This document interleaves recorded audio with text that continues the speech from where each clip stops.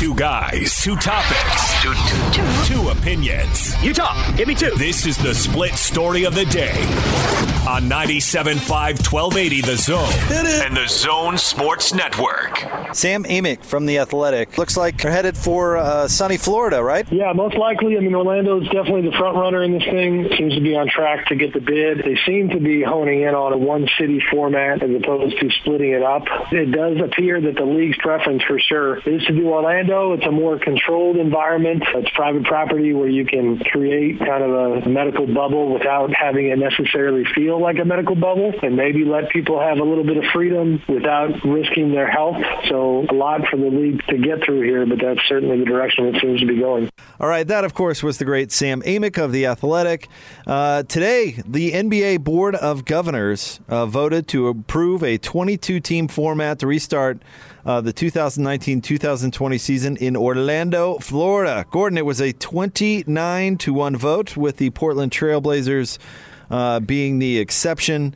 The NBA Players Association is expected to vote on this coming up on Friday. They have a conference call set, and the wheels are officially in motion, Gordon, and we can get into some of the further details that we learned about today. But your first reaction to the NBA coming back? Yeah, it's good as long as it can be done safely, and I'm a little nervous about that.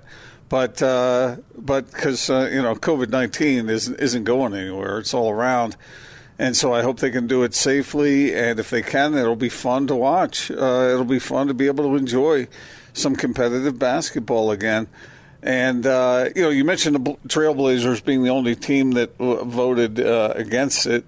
I don't think it was so much against. I mean, the Blazers want to play basketball. They just had some concerns about some of the specifics. They did, and I understand that. It's kind of funny. Sometimes you'll hear about, say, some bill that's passing through Congress or something, and somebody votes against it. It makes it look like they don't want it to pass, a major part of it to pass, when really it's some detail that somebody has something against. And so that's the sense I got with the Blazers as far as this goes. But you're right, 29-1.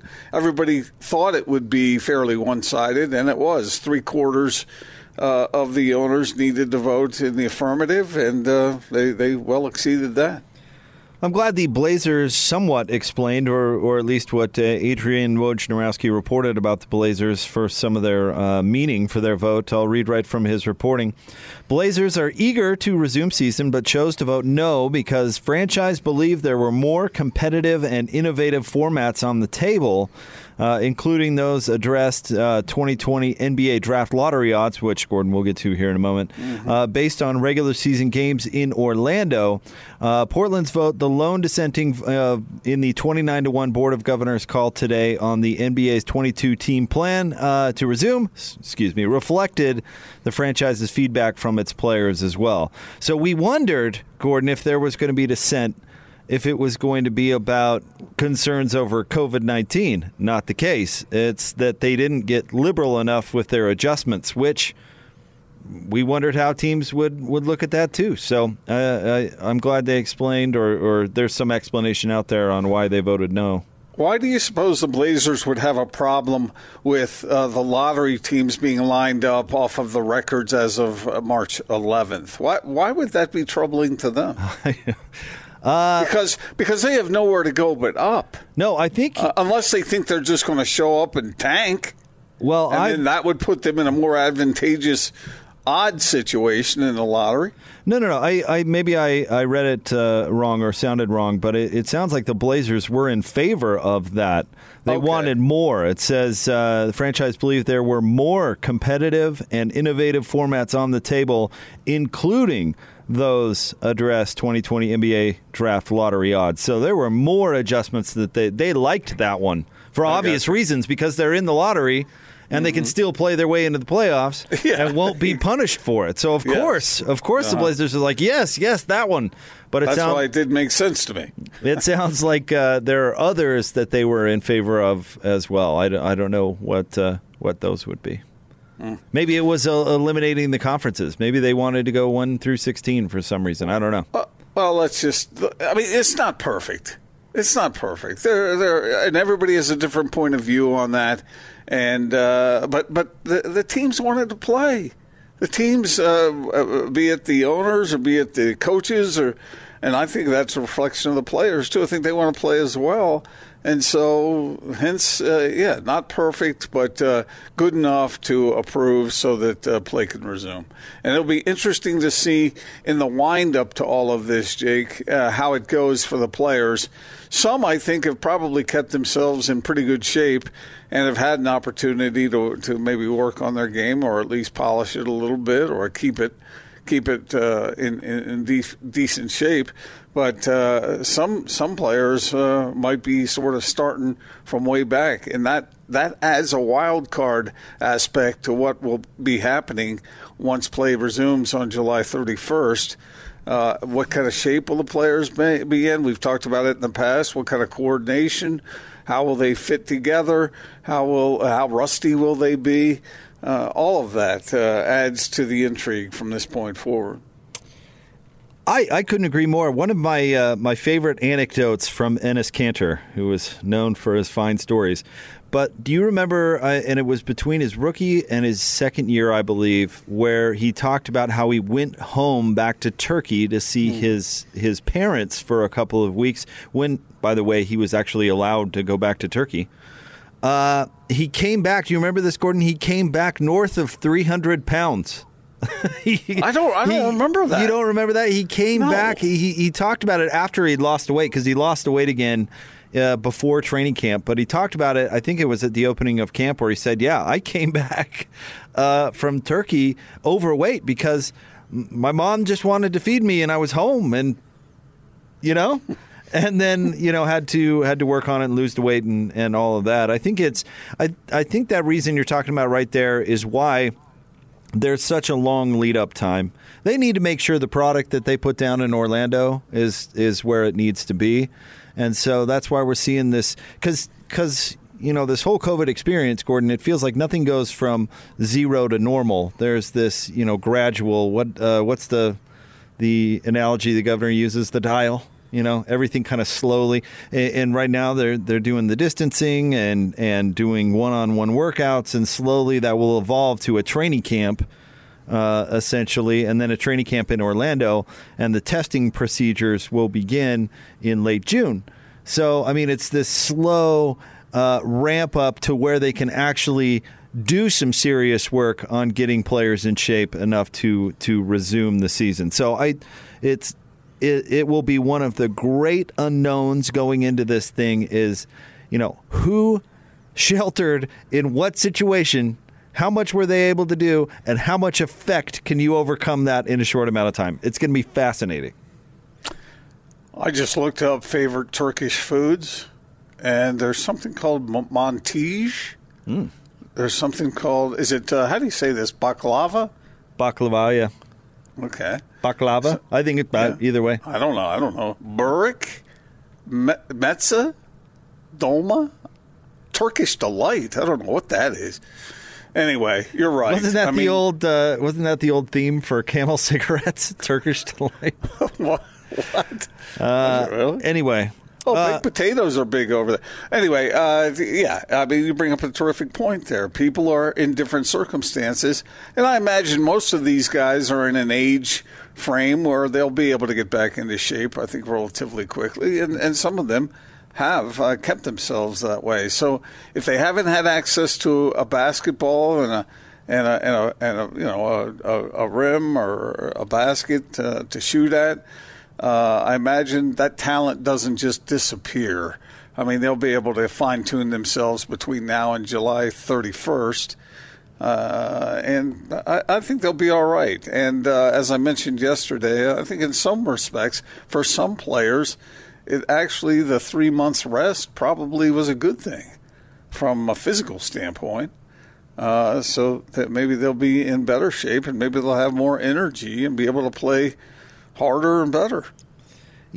That's another thing that we talked about this at the very beginning, that load management this season meant nothing. Yeah. It meant zero, So all that stuff was just wiped away, and you're starting again. Not almost after this is said and done. Gordon, how long is it going to be? 4 months? 5? Yeah, 4? Yeah, since March 11th. I mean, all that rest. I mean, it just cleaned the slate. Yeah. So some of these players, I think, will be raring to go and be able to play really well. I don't have as much concern about injuries. I understand that, an 8-game home stretch and straight into postseason play that everyone talks about is so intense and whatnot. I understand that. And there is a risk. Some guys might get injured. But I think it's really less likely or no more likely under this scenario than it would be in most normal seasons. Just to illustrate first of all, let me address what you said. I'm sorry. The injury front, I'm with you. I think the 2-month lead up time, that's a lot of time. That is. To get back in shape. So I'm with you there. I feel like that's an ample amount of time for trainers and for coaches and for teams to get their teams in pretty decent shape. So I think that was heavily considered during this entire process. So I certainly agree with you there. On the load management having an impact, think about last year in the finals, Gordon, or even that entire playoff run. It felt like Kawhi Leonard had an extra gear. Yeah. And that everybody, the popular narrative afterwards was load management really paid off for the Toronto Raptors. And Kawhi is making that a part of his career going forward now, even to the Clippers. But Kawhi will not have that advantage this year. Yep, that's right, because everybody's in that well-rested state. Everybody's rested. Nobody's tired. There isn't anybody running out of gas at the end of the season. Everybody's in the same shape. Jake, what do you think the likelihood is that there are some players who did the Enes Kanter thing? Some did, for sure. Who would be a likely candidate to do that? Well, I mean, somebody that went home overseas probably would be a pretty good candidate because, if they're going home to families or what the laws are, depending on where they're going home to, how much they can actually do or not do. If in Enes's case, you go home to stay with mom. And wherever you go, they say you can't go anywhere, and mom just wants to feed you. I mean, what are you going to do? I was trying to think of a Jazz player who might fit into that risk zone, and I really don't. I can't. I'd be shocked if guys come back, looking like a tub of goo. Well, what about somebody? What about somebody, say, in a New York environment? I'm sure there are many players, even not on the Knicks, who live in New York, and you're just in an apartment in Manhattan, and you're not going anywhere for 2 months, and there's nowhere to go even if you could. But how many of these players live in an apartment in New York? I don't know, or weren't able to procure a place somewhere else. New York, I think. He didn't go to New York City though, right? He went to he went to his mom and dad's house, right? Which is not in New York City. I think it's in Connecticut. Yeah. I don't know how many players live in environments where they would have no room to be able to keep themselves in decent shape. There might be a few, but it seems like that would be the minority, doesn't it? Yeah, I don't know. People have had to get creative through this whole thing. And, the Jazz have had their facility open for how long now, Gordon? A couple of weeks. Yeah, wow. Going through procedures and distancing, and they're going to great lengths to make sure safety measures are met. I think Oh, sorry, go ahead. I was surprised to hear that the Spurs still haven't opened their facility. Different owners have behaved differently. Like Mark Cuban, I don't think. Have the Mavericks opened theirs? I thought what I read was the Spurs was the only one that was not open. Okay, so the Mavericks have. But I know Mark Cuban was holding out. Mm-hmm. Well, I mean, look, they care about their players. They want them to be safe. And I think that really is a top priority. If it's not a top priority, it should be. So, but I imagine it's okay to go outside and run, isn't it? Now, I know if you live in an urban setting where there's not a whole lot of room to run, that could be problematic. But I would imagine that most NBA players have access to be able to do something. Right. Who knows? And it's not like playing NBA basketball. And these guys run their butts off. And I used to think when I was younger when I was in high school or college age, I thought basketball is a great way to stay in shape. I mean, you got to bust your hump up and down the floor, and it does. It keeps you in good shape. And I used to think, if I were a football coach, I think I'd have some of my players play basketball just to keep them as nimble as possible. And it is so at that competitive level in the NBA. These guys are in remarkable shape, most of them. So, I mean, maybe a player here, a player there, parked it and didn't do anything the whole time. But that's almost hard for me to imagine. Right. Gordon, can we get to some dates also? Yeah. We learned today, mainly from Shams Charania of The Athletic. Here's as talk about the NBA returning. So let's see. For the 2019-2020 season, it'll obviously begin July 31st. Training camp will be June 30th. July 7th is when they'll move to Orlando for a training camp. Gordon, as we found out yesterday, the last day for a possible Game 7 of the NBA Finals is October 14th. Free agency would begin October 18th. Let's see, 2020-2021 targets, Gordon, a November 10th training camp and a December 1st opening night. They did report that it could remain fluid, but that's what they're aiming at. That's incredible. I mean, that's a month in between NBA Finals and essentially training camp where you have to get a draft and free agency done. So what effect do you think that'll have on next season? Oh, it's gonna either condense it or it's going to push it back, obviously, by a couple of months, and then that'll affect the season after that, depending on how much they want to move that season around. I mean, I was actually, for planning purposes, discussing today's news with my wife, and it's like, wow, this is going to affect calendar for the NBA for a while. It has the potential to, anyway, depending on how they handle it. Yeah, that's what I meant by it. Sort of my question was intended for the future season. Well, I mean, I don't know. I mean, the NBA season is quite a challenge. So to move them closer together like that, it seems, I don't know how that's going to affect play. You know, of the teams that were left out of the 22-team plan, I mean, they're worried about the exact opposite, that they won't play for 9 months or whatever. And I understand that difficulty as well. But, man, you're sort of stacking the seasons, aren't you? Yeah. And I don't know, maybe this is a tryout, and maybe they'll permanently move everything. If not, I mean, after next season, the off season will be extremely short. I mean, because what if you end next season in August and then report for training camp in September for an October start? Yeah. I mean, it's actually pretty wild to think about it, and I suppose that's why they weren't all that eager to wait till Christmas to open up the next season, because when you look at this, time is a factor. You have to make up for these months missing somehow in your calendar, and that's going to be a big challenge. Yeah, on every level is what I'm trying to say. As far as the think folks, the folks who have to evaluate talent, the folks who have to decide on who they're interested in drafting, for those who have to decide who they're interested in as far as free agents go, and certainly for the players getting themselves prepared. Yeah, this is pretty jammed up. We are going to be drowning in NBA basketball for the next 2 years. And for the last 3 months, we would go, where to go? I know. We are absolutely going to be having the NBA be a big, big part of our lives, really, for the next 2 years, which is great. Do you have any sympathy or empathy for the teams that are being left out? Yes. Or do you just look at it and say, hey, man, you should have been better? No, of course. It's your own fault. Of course, sympathy and empathy, does that win out in my overall opinion? Not necessarily, but yeah, of course I do.